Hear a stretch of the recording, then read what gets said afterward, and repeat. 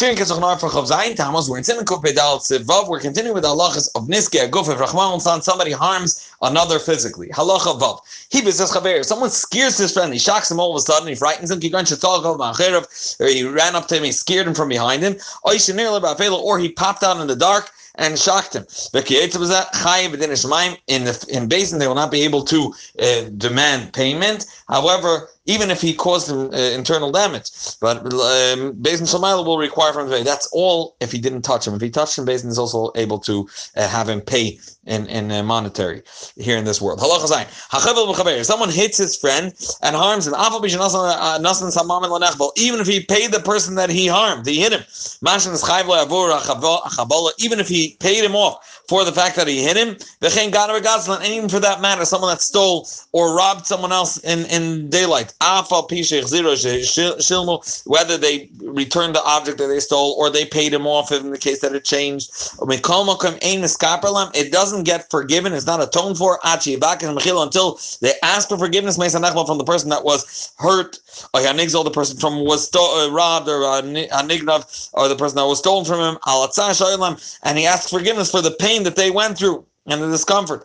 However, they are required to forgive. They shouldn't be cruel and try to drag them on. The Alter points out, this is dafke if he caused someone pain personally. If someone just caused damage to someone else's possessions, as soon as he paid him off or returned the object, then it is forgiven from him. In that case, he doesn't need to ask him to forgive him. If someone sees his friend in a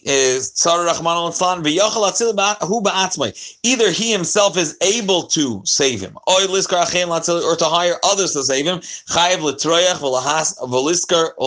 he has to either put himself through the hassle and the pain and save him, or even to hire others to save him. And afterwards he could come back to him and ask for payment for what he laid out for the hiring people to save him. If that person that's now, for example, someone's sinking and is drowning, and he wouldn't have at that point later on either to pay for this whole production that they're bringing a helicopter and the like, still, one should still be that person shouldn't refrain from going full force and saving this person. You should save him at your expense with your money. And if a person does refrain from going ahead with the project and saving his friend, do not stand idle while your brother's blood is being spilled. If a person heard from wicked people, they're thinking, they're planning bad against his friend, or they're creating a something for him that he's going to trap. He didn't go over to him and notify him in his ear. That means he didn't notify him about this. Or, for example, he was able to annul the whole plan by paying them off. And he didn't and take away their plan and pay them off so they don't have this whole plan. And he didn't go and appease them. Anything the like. Also, he will transgress the fact that you're standing idle while your brother's blood is being spilled. Anyone that helps support and, so to speak, revive or bring to life or holding another yid that shouldn't falter. He has established an entire world. It's a father or the brother, whatever it is, and even a yid or another few minutes to live is also, like everyone knows from Elchanan Basserman, his last words in the camps. Someone that's involved in counterfeit money, he's forging. And while he's making a business from them, he's endangering all the yid. And as we know, in anti-Semitism, right away, it's everybody, it's the yid. So Dinei, if he has a din, not just like one person that's stealing from the government or the like, which is its own problem, but he has a din of a roidif. That means he's, so to speak, chasing other people to kill them, which a din in a case of a roidif is you're allowed to save the person that's being chased even at the expense of the health or even the life of the person chasing them. And therefore, in that case, you are allowed to inform the government and the secular system, even though we have our own system, but in this case, the the first thing is we warn him that he should stop. We rebuke him. If he doesn't take heed, one is allowed to go and give him over to the government and to the secular system. And this is all in order to notify them that he is working alone. He's a lone soldier, and it's no one else's deal. And the same deal is if, let's say, there's a person working on counterfeit money, and now they blamed a different yid. This second yid that's being blamed for no reason is allowed to go and say that the person, he is the person that's really forging the money, and the reason is because that person is a raidif, and therefore, generally, you're not allowed to save yourself by putting someone else in danger or giving someone else, informing someone else. But in this case, he put himself in danger. He's a raidif. I'm not the one doing it. I'm playing the levada. It's that person alone that's forging the money. Halacha yud noigim. It's customary. The 7 elders of the city that are appointed to run the dealings of the city. Done in Dinei Knesses. They are not only there to coordinate and to plan offices and the like, rather they Pashut can decide and dictate different punishments for people that transgress the Sdarim, the different orders that they set in place. Kigoyin al Chabalas, that people hit each other, v'chirufim, people embarrass and curse each other, however, they, on their court, even though they have that right because they were appointed, they should not do something without discussing it in Beis Din. There's many dinim that pertain to such decision. They shouldn't do beyond what's required, mamash, according to the Torah law. And they shouldn't take lightly, even though they're now sitting on top, shouldn't take it lightly the honor of each individual that they're dealing with. A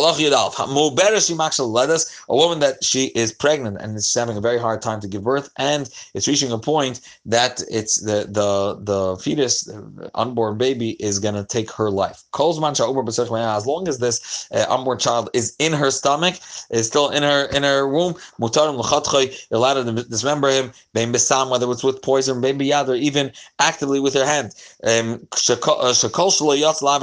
this regard, any child that didn't come out, breathe the ear of the world, Ein Shem Nefesh, he doesn't have the name yet of a nefesh, of a living soul, or specifically in this context, obviously abortion is also, but in this context, to save their mother, one is allowed to take his life.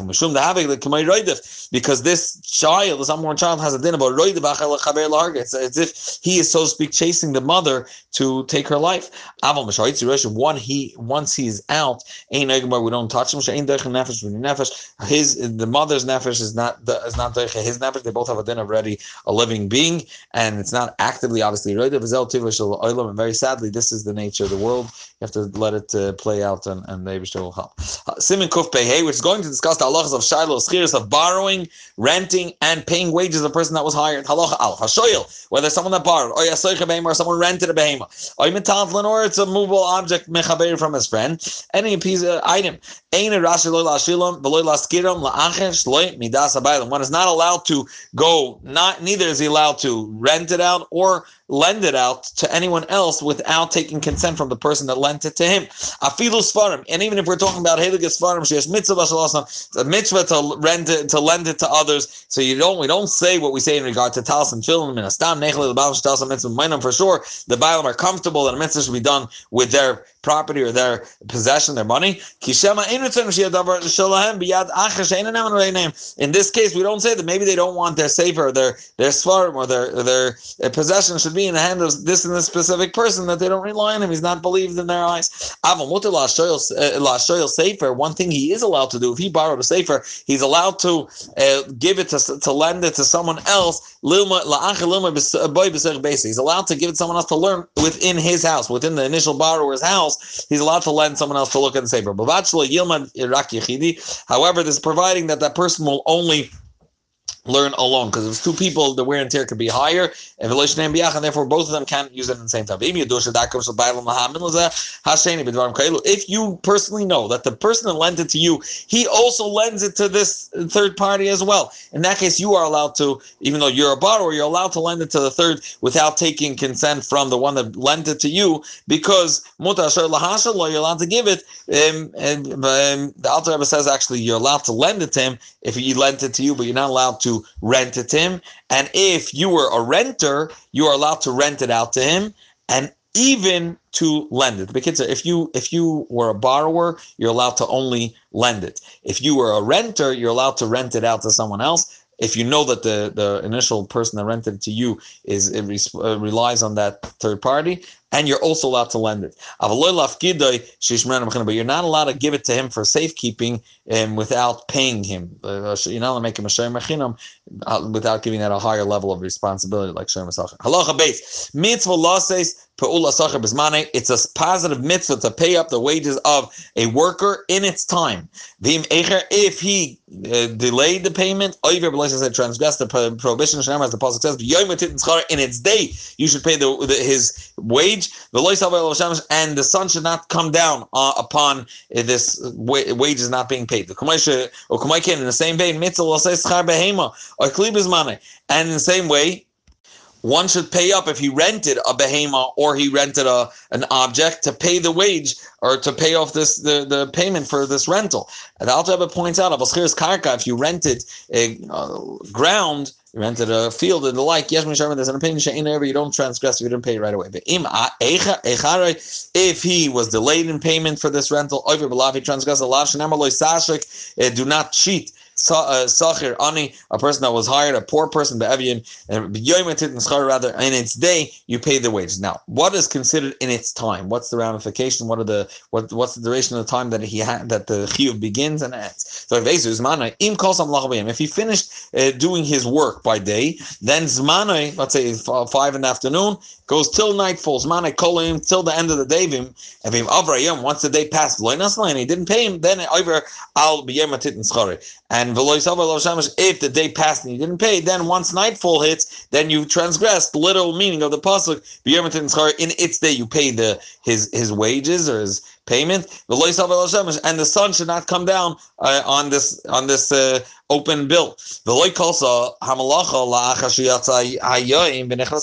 says, if he completed the work after the day was up and it's already nightfall when the person finished working, or the Alter Rebbe says even more than that, even if they worked and they finished right before the night, but mamish they work till the night, then you have the duration of the whole night to pay it up. If the night was through and you didn't pay up, at that point you're over on the next lav. You should not have overnight shouldn't, so to speak, sleep by you the wages that the pula sacher, the payment for his work ad biker until the morning. Same deal applies to a person that was hired for a week, or someone that was hired for a month, or someone that was hired for a year. It depends on exactly the day, the aina in which he completed his work. If he completed his work by day, yes, you can pay him throughout the entire day. If he completed and left the work at night, yes, you have the time, the duration of the entire night. However, not more than that. What happens if you didn't hire him by time, by day, by month, by year, rather by job? That means you gave him your cloak or you gave him your garment to fix. That means you're paying him for the job. He gave it to you by day. Yes, also you have only that day. Yes, if he gave it to you by night, and again, this doesn't go by when he completed the work, rather by when he actually gives it to you. If he gave it to you by night, yes, as long as it's in the hand of this craftsman or the person, the tailor, or whoever's fixing it, even if he completed it weeks ago, the owner that gave it to him to fix doesn't transgress. Even if it sits by him for many days. Even if he already sent a message to you and said, please bring money, take your object, take your garment, he doesn't transgress until it reaches his hand. It's given to him. He doesn't transgress this overnight wages that slept over by him, or that the sun shouldn't set with you still having the wages. Either of these two, unless the person that worked actually asked for the money, and you have money to give him. If either he didn't ask you for the money, he's good. He wants it to sit by you. He doesn't want it in his bank account. Or he asked it from you. However, the person that was worked for, the the person that rented it, whatever it is, ain't and doesn't have money to pay for this work. He doesn't transgress. When we come, however, this from the Arizal and Alter B'Shulchan Aruch, midas chassidus he lilvois. It's a positive mitzvah according for midas chassidus, for piety beyond the letter of the law, to go and borrow money in order to pay off this debt that you have, or this wages that you need to pay. To pay him off in time. This person this is his job. He's a poor person. And to you, he, so to speak, looks to for the sustenance of his soul, keeping his neshama in his guf. But if the going understanding between the workers is that they don't pay until they make an entire calculation. Let's say a guy, he has a contractor, and all the private people that are working, he says he's going to pay them as soon as he goes through all his cheshbonis. Even if they're all they're tithing is one guy, I fixed a doorknob or something small, and it's for sure it's owed to him. They don't transgress, because this is not to say that given Shiyadua, they knew when they took the job, Shadarkam came, this is the way it's paid off. It's paid off when the Baal Bais makes the entire cheshbon, and therefore it's the fact that he now can complete the work doesn't mean he has to run to the bank and pay him right now. And based on this understanding, he was hired.